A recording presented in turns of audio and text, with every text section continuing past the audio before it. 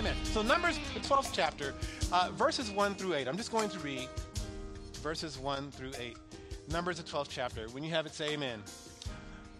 While they were at Hazareth, Miriam and Aaron criticized Moses because he had married a Cushite woman. And they said, has the Lord spoken only through Moses? Hasn't he spoken through us too? But the Lord heard them. Ooh. Wow. That's a sobering thought, right? Sometimes you don't have to get on folks. Just let the Lord hear them. I heard what you said about me. And God heard it too. But the Lord heard them. Now, Moses was very humble, more humble than any other person on earth. So immediately the Lord called to Moses, Aaron, and Miriam and said, go out to the tabernacle, all three of you. So the three of them went to the tabernacle. Verse 5, then the Lord descended in the pillar of a cloud and stood at the entrance of the tabernacle. Aaron and Miriam he called, and they stepped forward. And the Lord said to them, now listen to what I say. If there were prophets among you, I, the Lord, would reveal myself in visions. I would speak to them in dreams. But not so with my servant Moses. Wow. In all my house, he is the one I trust. I speak to him, say this, face to face.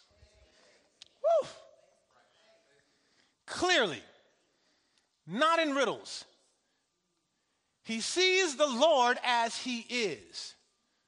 So why were you afraid to criticize my servant Moses? I want to say this to you, and I'm going to kind of go into this text, but I'm going to dig a little deeper today because the Lord has put something in my heart.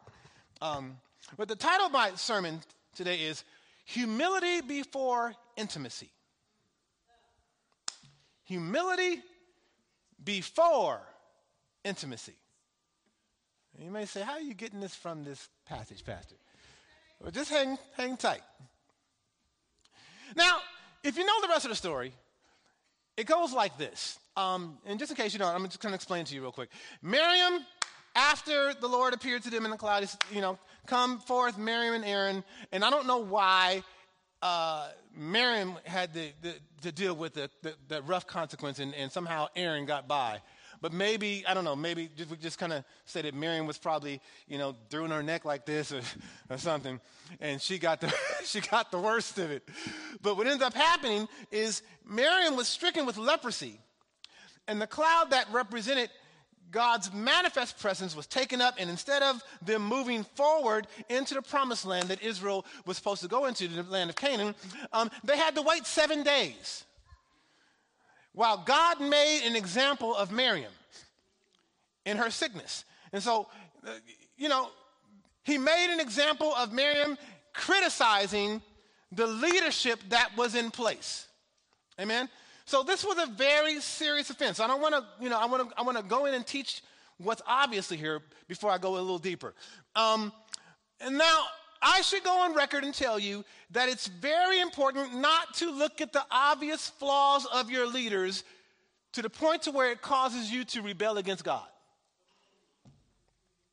And some leaders have obvious flaws. Amen? Some not so obvious. Those are the ones that are scary. But when God makes a choice in a leader, he doesn't make a mistake. Amen? And rebellion, if you're not careful, will cause chaos. For instance, God has given all of us parents, and God has decided that we would be their child. And even though our parents were not perfect, amen, amen, the child should respect the parents. And it's God's decision that the child must obey. And if they don't obey, there will be disorder, there will be chaos. There will not be a state of peacefulness in the home because the child is not doing what God has commanded the child to do. Amen? Children, obey your parents, for this is right. Amen? Ephesians, I believe, the 6th chapter. Okay, so we can see here clearly that Miriam and Aaron did not want to obey Moses, and they question his leadership. Why? Well, it says here, because he married a Cushite woman. Now, if you don't know what that means, Moses went out and got himself a sister. He got a black girl. Okay? My daughter thinks that's funny. Okay?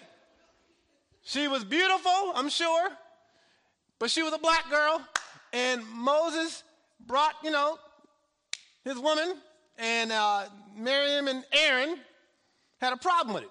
Now, I want to do this, I want to set this up before we get deep into this. I keep saying that, but I just want to make sure you don't lose track of what I'm getting ready to do. All right, here we go. So let's have everybody do a little exercise. I want you to close your eyes, and let's have the whole entire church pretend like you're white.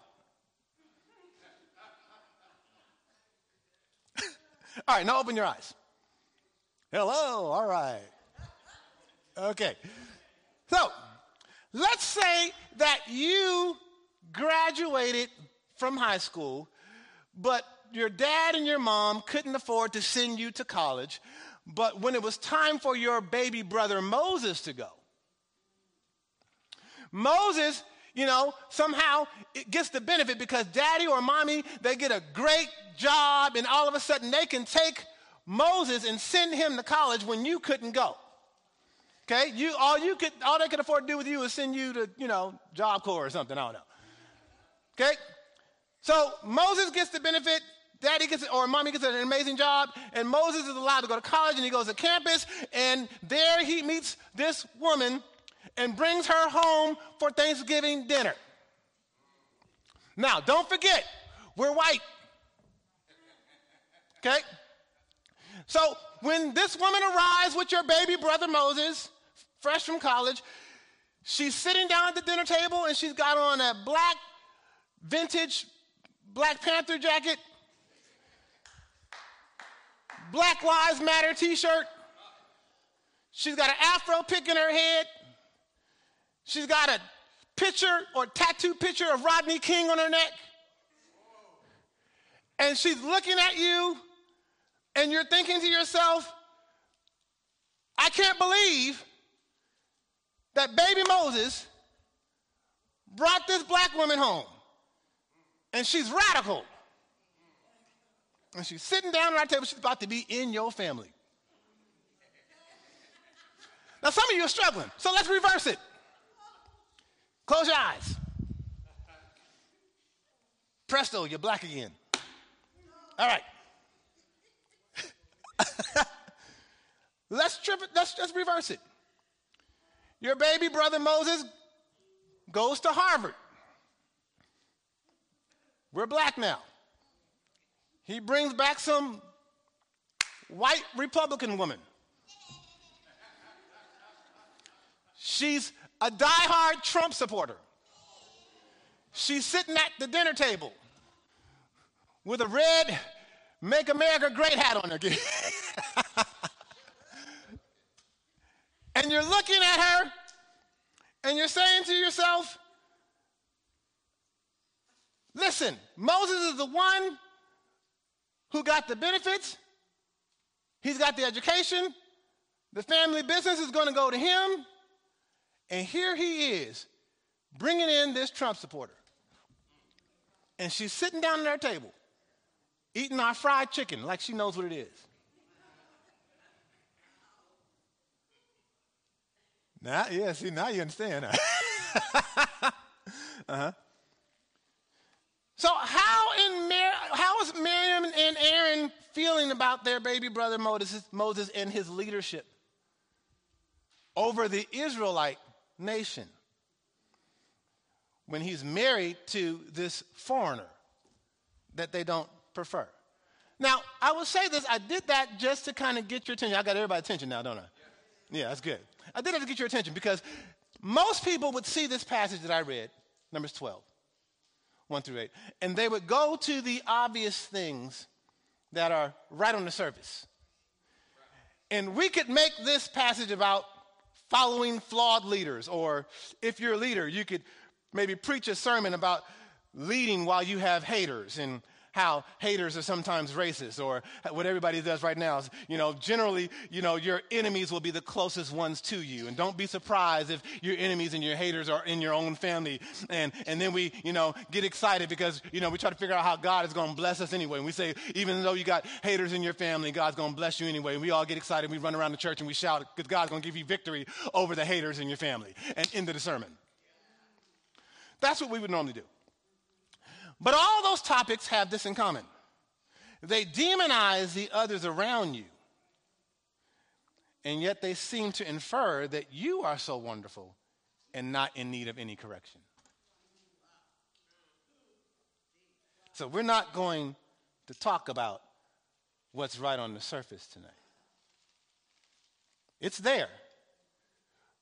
But there's something that I hope you didn't miss in looking at this passage.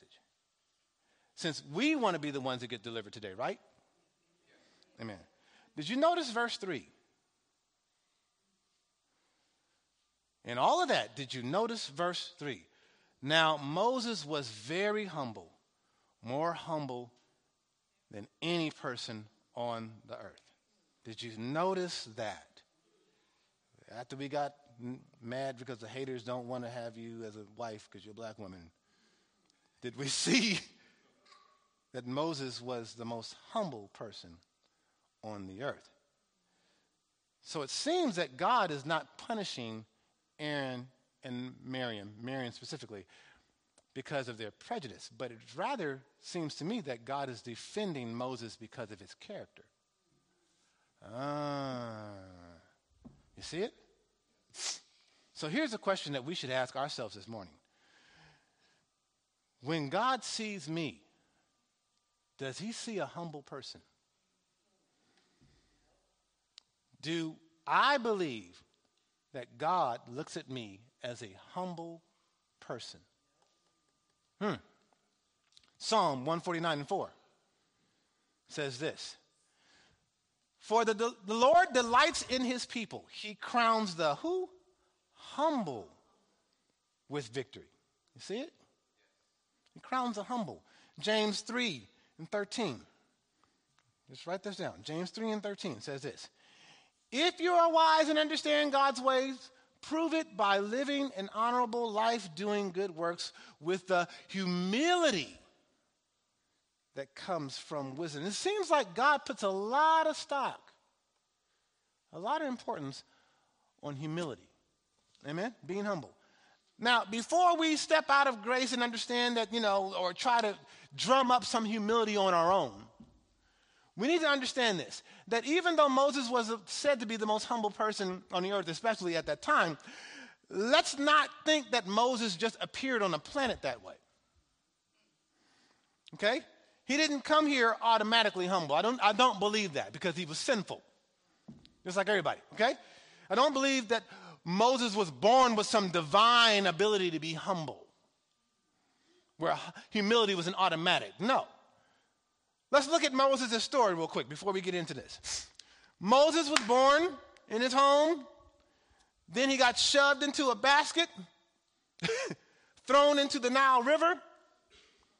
He caught a little bit of a break when Pharaoh's daughter found him and brought him into the palace, only to be years later kicked out of Egypt, running from a murder charge. He barely escapes Egypt, makes it to the land of Midian, where he gets a chance to start his life all over. He gets a job.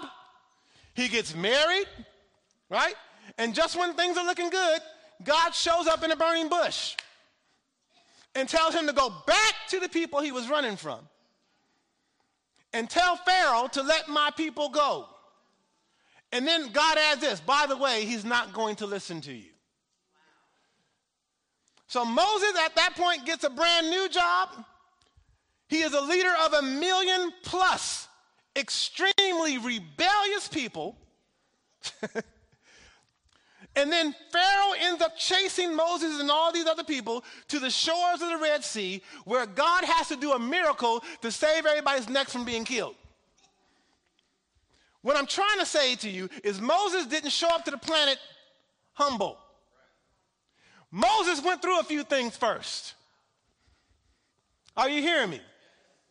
So I'm not trying to tell you to try harder to drum up some humility on your own. What I'm saying is this is the work of God in the life of Moses. What I'm saying to you is your trouble that you're dealing with right now has a purpose. I don't know what it is, but it's so that God can develop the character trait of humility in every last one of us, because it's so important, which will change you and prepare you to handle the assignment that he has purposed for your life. There are people who are never going to be blessed until God takes you through what you must go through in order for you to be a blessing to them. Are you hearing me? So while you're complaining about, I don't understand what you're doing, God, trust me, the Lord is working on you. And he's bringing in a character trait of humility that is absolutely essential. It's absolutely essential. Turn to your neighbor, because there won't be too many times I tell you to do this, because this is not my style, but tell your neighbor, it's not just about you. It's not just about you. Amen? It's just not. Some of the things that we're dealing with right now, it's God's divine grace on your life. While we're complaining and upset and asking questions, God is maneuvering you and preparing the people to hear you. Are you hearing what I'm saying? Come on now. I know some of us are going through, but get a revelation, get a perspective on this. Because when you start to understand this, then you get to a place where you can actually thank God. You can say, God, okay, I didn't understand it then. And I'm in the middle of it now. But I know you're up to something. Because I ain't right, and everybody around me ain't right. And you're going to use this some kind of way. This trouble is not for nothing. You hear me? Amen? All right, so 3 points about humility, because this is what God must develop in all of us. And then we're going to get to the intimacy part. The humble have the right opinion about themselves. People that are humble, they have the right opinion about themselves. I'm going to use two ladies and see if you can kind of extract what I'm trying to say here. 1 Samuel 2:2. This is Hannah. She says, no one is holy like the Lord. There is no one besides you. There is no rock like our God. What this is referring to is Hannah was barren, and she cried out to the Lord to have a child, and she knew that this was not going to happen without the Lord's divine intervention. People who are humble in a biblical way, they look at themselves. They look at what God can do. They look at what they cannot do without God. And they compare themselves to God in a way to where they come out with the right perspective about themselves. Are you hearing me? God used her need to put her in a place of humility. Are you hearing me? Who is like our God? Who can help us but our God? Who else but God is our sure foundation? Who else but God is our rock? There is nobody like the Lord, is what she's saying. She's saying here, there's nobody who can help me in this situation but God. I need a miracle. That lets me know that I need God. Are you hearing me? She's been humble. So that's one example. Now let's try a different example of another lady. Luke 1:48-49. Luke 1:48-49. For he took notice of this lowly servant girl, and from now on all generations will call me blessed. For the mighty one is holy. Who are we talking about here? Who's speaking? Do you know? This is Mary. Amen? This is Mary. Okay? She's the lowly servant girl. For the mighty one is holy, verse 49 says. Holy means set apart from everything and everyone else, totally opposite and totally uncommon. Okay? This is who she's describing, or how she's describing God. The mighty one is holy. He has done great things for me. Jesus comes through the Virgin Mary. This is Mary, the mother of Christ, the one chosen to bring forth the Savior of the world. She's about to give birth to God. And she recognizes that she's nothing. Now, everybody else is trying to make her much bigger. But Mary is saying here, I'm nothing. She recognizes her blessings come from the Lord. She has a right opinion of herself. Are you hearing what I'm saying? So we have here, in contrast, an extremely needy woman. And then on the other side of it, we have one of the most revered women in the world. Are you hearing me? And both of them have come to the same conclusion about themselves. We're nothing without God. Are you seeing it? The humble people have a right opinion of themselves. We are nothing without God, and God is the one that we need. And the only attitude to have when you are a created being is an attitude of humility. Amen? Point number 2. All right, hold on.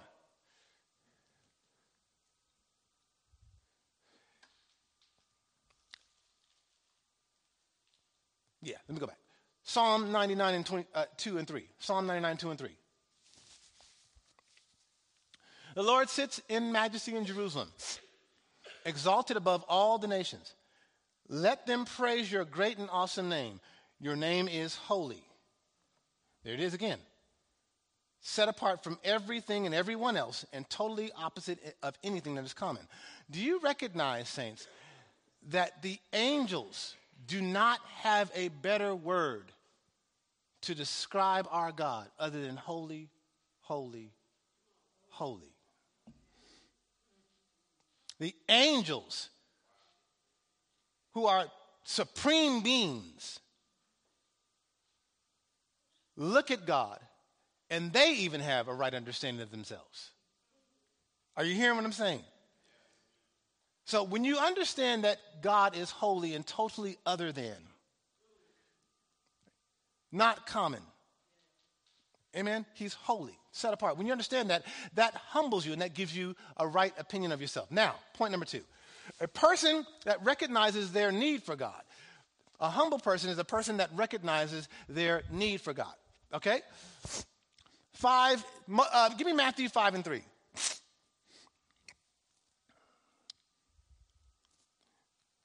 Matthew 5 and 3. Jesus said it this way. God blesses those who are poor and realize their need for him.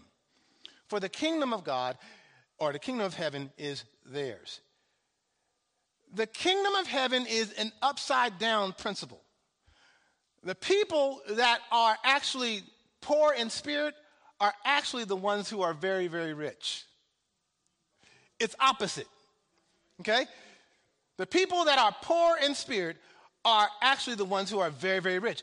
The people that realize, and I've said it before, that we are spiritually bankrupt, we are the ones that recognize that we have nothing to offer God, but are obedience to God. And believe it or not, in that humble position, God says that we are the ones that have the kingdom of heaven coming to us. We are the rich ones. So while we're sitting over here looking at all these stars and all the people that got money and all these people that seem to have had these lucky breaks, the ones who are really rich in the kingdom of God are the ones who recognize their need for God. Amen? We're the one that's really clocking it. Are you hearing me? 1 Peter 5, 6, and 7. 1 Peter 5, 6, and 7. The word of God says, humble yourselves therefore under the mighty hand of God, that he may exalt you in due time, casting all your cares upon him, for he cares for you. This shows us that we have needs, not just when it comes to salvation, but also when it comes to living our regular lives. The cares of this world are not supposed to be handled by us. We are supposed to cast all our cares upon him. And by doing that, we recognize that we need God. Are you hearing me? So we humble ourselves before his mighty hand, and we trust that he's going to bring us out or exalt us at the right time or in due time. And in the meantime, we are casting our cares upon him, knowing that he cares for us. We are basically saying, Lord, I'm not going to make it without you. I recognize my need for you. You're the only one I can depend on. I'm not supposed to carry this huge load. I'm supposed to cast it on you and give it to you. The humble recognize and understand that they have a need for God. Are you hearing me? Now, to my last point. Almost done. And this last point I need to set up again. Take me back to Numbers 12 and 3.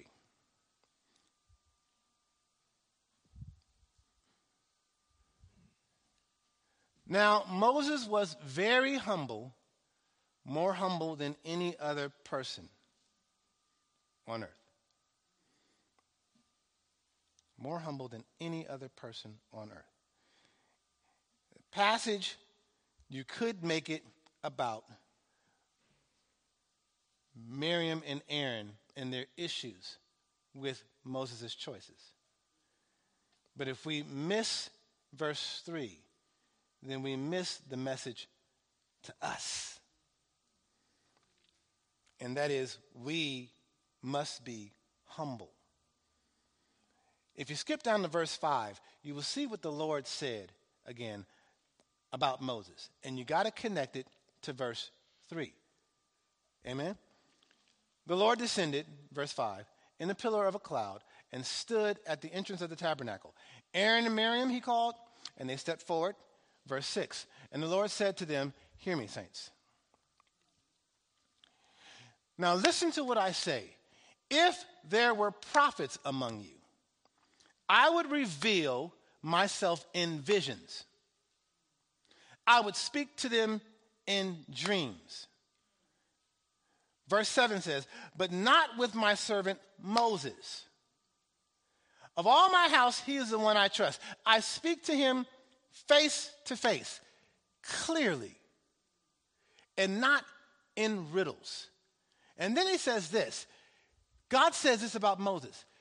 Moses, he sees the Lord as he is. Some translations say that Moses saw the form of the Lord. Now, this is different than the cloud and the pillar. Are you hearing me?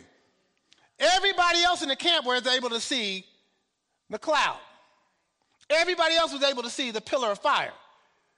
But this says Moses saw the Lord as he is. What did he see? Are you thinking about it? Huh? He says that Moses, everybody got a certain revelation of where God was or where God was or how God is. But Moses evidently has another level of revelation of who God is. Something he saw was on a completely different level than what everybody else could see. Why? Moses was humble. Moses had humility, and because of his humility, that brought him into another revelation, another understanding of our God. He saw something completely different. Are you hearing me? He was intimate with God. He was close to God. His understanding was on a different level. So my third point is this. The reward for humility is intimacy with our God. Are you seeing it? The reward for humility is intimacy with our God. The problem is, saints, we have no intimacy because we lack humility. Are you hearing me, Pastor Rick, back there? Moses was humble. Moses met with God face to face. Here's a question for you, and I just want you to think about it. When it comes to our humility problem, why would someone who claims to be God Almighty get close to someone who acts like they don't need God? If you figured it out all by yourself, why does God need to tell you anything? The problem is this, simply this, saints, and I'll say it again. The problem is because we lack humility. And without humility, there can be no intimacy. You won't go to God because you don't think you need him that much. Oh. Why is it that we nowadays rush our time with God? Why do we fit God into the slots in our schedules? What kind of relationship can you expect to have even on a human level with someone that you never get a chance to know? How do you get to know anybody without prioritizing time with them? You don't. It's as simple as that. Without making God a priority, you'll never know him. Without humbling yourself and recognizing that you need him, you'll never go to him. And if you never go to him, you'll never have any intimacy with him. Am I making some sense to you? Ooh, it's quiet in here. When the Word of God said this, watch this, saints. I learned this week. This messed me up. When the Word of God said this, Adam knew his wife. You remember that? That wasn't just about sex, people. When it talks about that, when Adam knew his wife, he's talking about real intimacy. One of my leaders recently exposed this to me. He said, marriage is not about sex. Marriage is not about having kids before your biological clock breaks down on you. Marriage is not about getting property. Marriage is not about saving money on your taxes because you filed jointly. Marriage is not about, having this social status that seems to say, now I'm successful because I've got it all. I got the job, I got the money, I got the property, we got the car, and now I'm going to sprinkle some person on top of it. It's not about that. Marriage is about true intimacy. Knowing somebody and being known by somebody. This, watch this, saints, is what God wants from us. Woo! This is what we need from our God. Oh, yes, we do. Listen, saints, Jesus desires that his bride, which is the church, would make time to be intimate with him. But to do that, we have to be humble. Oh. The church needs to stop running around town, putting everything and everyone before our real husband. I'm going to say that again. The church needs to stop running around town, putting everything and everyone before our real husband. What did you get married to Jesus for if you never plan to spend any time with him?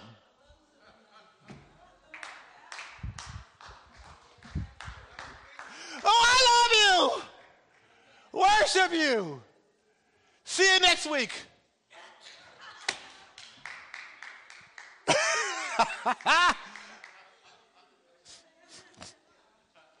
How is it that the bride of Christ is too busy for our God?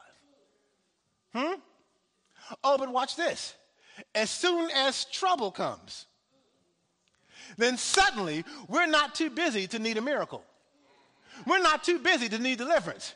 We're not too busy to need God to put food on the table. We're not too busy for needing a direction. We're not too busy for, God, you got to make a way out of no way. But when things are going good, talk to you later, Jesus. It's been real. Have your people call my people.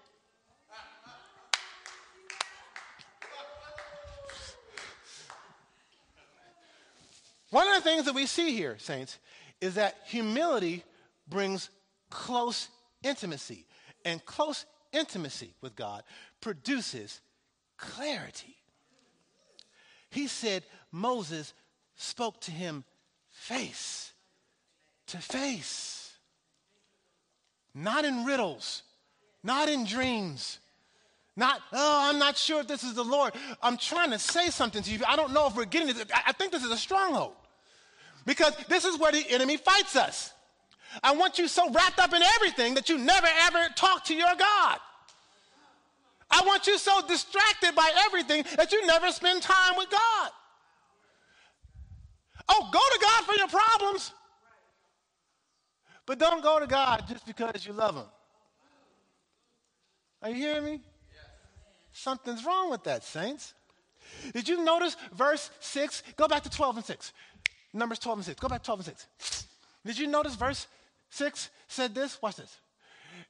And the Lord said to them, listen to what I say. Now, if there were prophets among you, I, the Lord, would reveal myself in visions, and I would speak to them in dreams.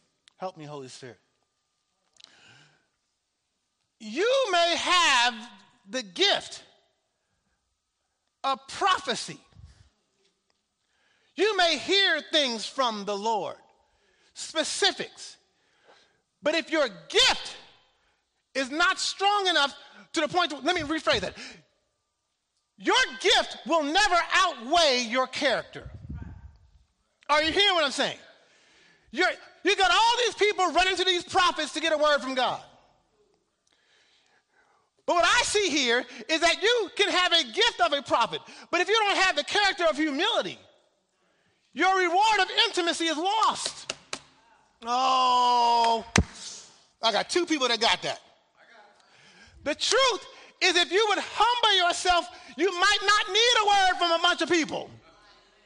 If you would humble yourself, you might not need to know about every situation. If you'd humble yourself, you'd already be close enough to hear God. Oh, you might not need to get a word to deal with this and deal with all that stuff, all the stuff that we get ourselves wrapped up into. Just get somewhere, sit down somewhere, and spend some time with Jesus. Intimacy. God, help me with this. God, help me with that. God, help me with this. The reason why you need help with all these areas, because you're not somewhere sitting down with Jesus in the first place. You might not need all that help if you just get somewhere and sit down. Intimacy with God. Intimacy with God. Now, did you ever notice that out of all the apostles, it was John that wrote the book of Revelation? Did you catch that? Where was John spending his time? Huh? You look at the Lord's Supper table. All those pictures that we got of the Lord's Supper. Where is John? What is John doing? John is receiving revelation. Why? Because he's sitting there laying on the breast of Jesus. Are you seeing what I'm saying? It was John who received the revelation, not because he was wonderful, not because he had some amazing gift. No, but because he was humble enough, and that humility produced intimacy. He was close enough to hear the secrets of wisdom of Jesus Christ himself. He was able to hear from God. Why? Because he didn't need a gift. Are you hearing what I'm saying? He didn't need to be prophet, apostle, so-and-so, and so-and-so. No, he just needed to get somewhere and sit down and hear God. All of us going around looking at everybody else's gift, getting jealous. And all you need is humility. All you need is humility. I heard this today from a preacher, Pastor Nason in El Sobrante. I had to take this from him because he brought up a scripture. It is just a passage of scripture, and it blew my mind. And it says, Luke 10, don't turn to it, don't just trust me, it's there. You already heard it because you guys read your Bible. Luke 10, 17 and 20, it says, the 72 disciples returned the joyful report, saying, Lord, even the demons obey us because of your name. And Jesus told them, yes, I saw Satan fall like lightning. Remember that scripture? And look, I have given you authority over all the power of the enemy, and you can walk among snakes and scorpions and crush them, and nothing will injure you. And we get excited about that because that's a gift. That's something that God has given to us, something he's bestowed upon us. We have the ability to, cast out devils and all kinds of things that we get into, and because God has freely given us a gift. But Jesus said, don't get excited about that. He said, don't rejoice in the fact that I gave you a gift. Here's the humility part. He said, rejoice that your names are even written in the Lamb's Book of Life. Are you seeing this? Are you seeing this? I know the Holy Spirit's talking because he's basically saying we get caught up in all this external stuff and all these things that we're doing that we think are so important. And Jesus is saying, if I could just get you to recognize how much you need me, you would be in place, leaning on my breast, talking to me, spending time with me, and not sliding me into your schedule slots. And then wonder why we ain't got no revelation. John 15, 1 through 5 says this, and we know it. I am the true grapevine, and my Father is the gardener. He cuts off every branch of mine that does not produce fruit, and he prunes the branches that do bear fruit, so they will produce even more. You have already been pruned and purified by the message I have given you. That's the gospel. They believe that Jesus Christ is the Son of God. They believe he is the Lamb of God slain before the foundation of the world. They believe that salvation is only in him and in him alone. And if you repent of your sins and you trust in Jesus and the work on the cross, you will be saved. They got the message, but he wasn't done. Verse 4 says, remain in me, and I will remain in you. For a branch cannot produce fruit if it is severed from the vine, and you cannot be fruitful unless you remain in me. Again, yes, I am the vine and you are the branches. Those who remain in me. You're seeing this over and over again? And I in them will produce much fruit. Apart from me, you can do nothing. What's the message? You're saved. You know Jesus. You believe he's the Son of God. And you spend no time with him? You pencil him in? How's 12:30 work for you, Jesus? Because I got somewhere to be at 1. Are you hearing what I'm saying? On the consecration, not thinking about him. I read my devotion, I'm done. I read the scriptures, I'm done. I'm going to go out here in this world and have no clue now. No fruit. God's not being glorified. Don't even know why we're here. What's the purpose for my life today? What am I supposed to do? Making all kinds of decisions by the flesh and not the spirit. Thinking about things in worldly ways.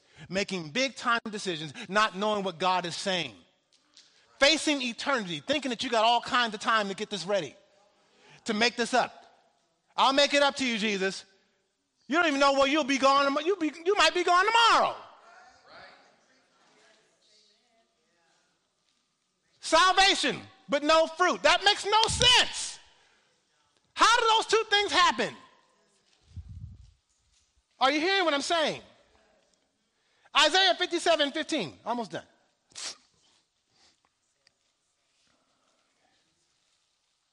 Isaiah 57:15.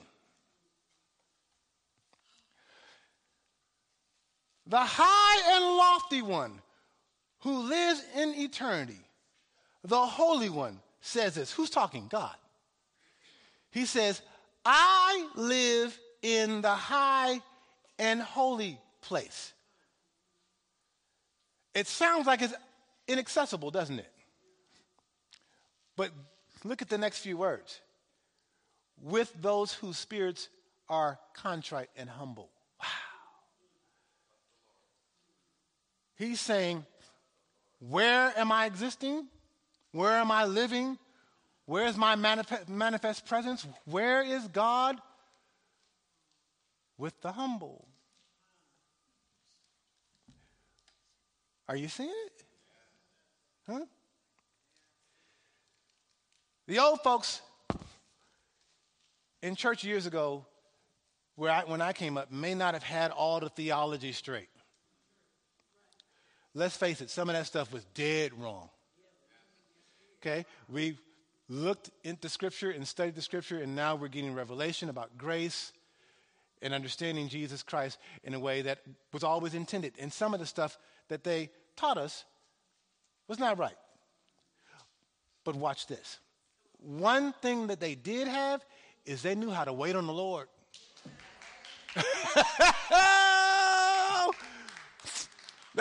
Somebody got it. They knew how to wait on. They were humble enough to tarry all night until they knew that God was moving.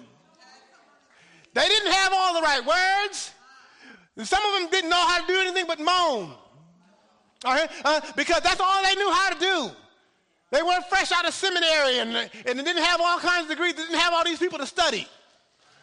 And I'm not saying that we should stay in our ignorance when it comes to learning about God. But we need to study. We need to show ourselves approved. You know what I'm saying? Study in a certain way that we would understand what I'm saying. But here's the point, saints. We don't tarry to get the Holy Spirit. But there's nothing wrong with tearing yourself right away from the cares of this world. And to the point that you get to the place where you understand and you sense that you are present enough to be present with the Lord. Did you hear what I just said? I'm not trying to get the Holy Spirit. I already have him. But I live in a world of distractions. And sometimes I got to learn how to do what the old folks did. Get away somewhere. Get by yourself somewhere. And if all I got to do is get with the Lord. They knew how to wait. They knew. That's why we were coming in with all our theological background and stuff like that and had to go to an old mother to get a prayer through. She'd be like, yeah, that's great, honey. I'm glad you learned all that. That's beautiful. Show me that again. Let me write that down. That's great. Now, if you want to talk to God,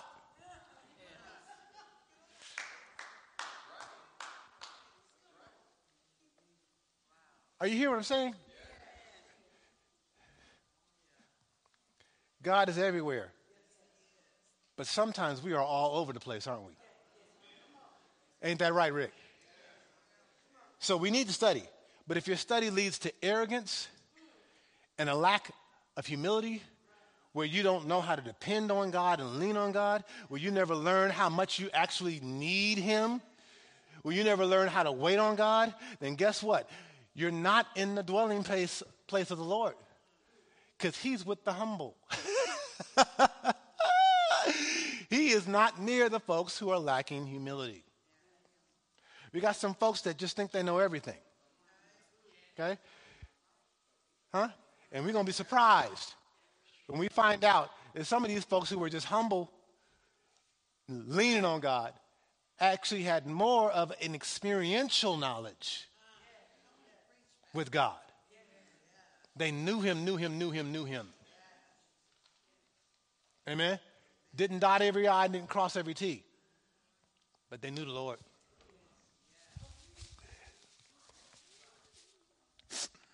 All right. So the prayer book asked this question. How is it that God's own people have so little perseverance? How is it that God's own people have so little perseverance? Jesus said to the disciples, you can't pray an hour, you can't. You remember that? That was a rebuke. Now, the Holy Spirit had not come, but we have the Holy Spirit, do we not? And I'm not sitting up there telling you that you need to drum up this humility that leads into this intimacy in your own strength. The Word of God has this scripture that says, Psalm 42, it says, as the hart or the deer panteth after the water brooks, so panteth my soul after thee, oh God. This is what we need to pray for. Lord, give me a spirit that's thirsty for you. Can we just be honest and say there are times when I just don't have that? Come on. We'll get nowhere if we've already arrived. Okay? Let's just be honest and say, Lord, I'm not always thirsty for you. And that's why I'm not humble. I don't realize how dry and patchy I really am. My well is just scratchy. You can just scratch the bottom of it. Itchy. No lotion, no nothing. Just ashy, scratchy. Parched. And I'm not crying out. Come on. Where's the humility? Lord, I'm dry. I need to be thirsty. I don't even have the desire. You've got to create that in me, God. I need you, Lord. And if it's not there on a consistent basis where you don't recognize it, maybe we need to talk about salvation. You ought not be able to go days and days and days and days and days and days and days. Try that on a kid with no Kool-Aid. They would just pass out. Mama, what's wrong with you? You're killing me. Where's the Kool-Aid? Think about it, saints. Something's wrong when you can just go all that time, thirsty, dry, not being filled. Or if you don't even have the desire for the thirst, something's wrong, right? Last scripture and I'm done. Same place, 2 Chronicles 7:14. 2 Chronicles 7:14.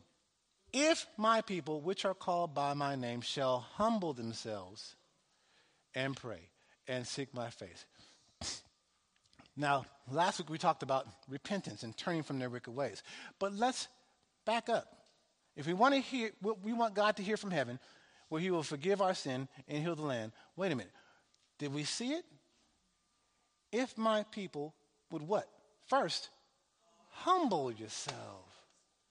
So before we get to seeking his face, is it possible that there's an order to this, saints? Before you get in God's face to seek him, first, humble yourself. Then cry out to God in that humility. Then the Lord promises that he will be near the contrite and humble heart. And that, saints, is where true intimacy really begins. When I recognize that my righteousness is as filthy rags, when I recognize that I need the Lord, when I get the right perspective and the right opinion of myself, when I'm comparing myself not to my opinion of your janky and raggedy self, and I get to compare myself to God, and I say, you know what, I'm not doing that hot either. Then that causes me to be humble. And from that place, from humility, Moses, not because he was gifted, Moses, not because he was extraordinary, not because he was just one of those chosen people. Sister so-and-so is just one of them chosen people. She just got it like that. No, it was because he was humble. And from a place of humility and knowing his need, he was able to cling. You remember Jacob? Jacob was a trickster. And then God allowed him to go through some things. He wasn't humble at first, was he? And then eventually the trickster got tricked by Laban. Right? And Laban did him real good. He said, I'm going to get you real good, buddy. I'm in the stock market. I'm about to tear you up. I'm a real shark. He gets tricked real good. Ends up in a situation where Esau is trying to kill him. He's running for his life. Ends up there somewhere as he's running, runs in to the pre-incarnate Christ and wrestles with Jesus. But he's humble at this point. And he decides, I will not let go until you bless me. What brought him? He's clinging to God. I'm not going to let go until you bless me. Is that where we are? Have we been humbled? Are we appreciating the grace of God and the work of God that's bringing us to our knees to where we recognize that we need to cling? That's where real intimacy starts. Amen? Humility before intimacy. I'm done.